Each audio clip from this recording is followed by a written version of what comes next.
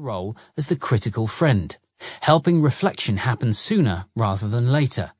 As for VR creators, they must take their role seriously and seek user input as early on in a product's development as possible.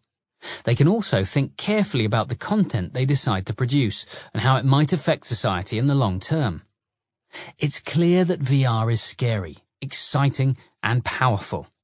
If we treat this power with care, then we're far more likely to end up with an industry that not only weathers the storm ahead, but comes out stronger. And in the meantime, when you see a story about VR, don't forget to question what you read.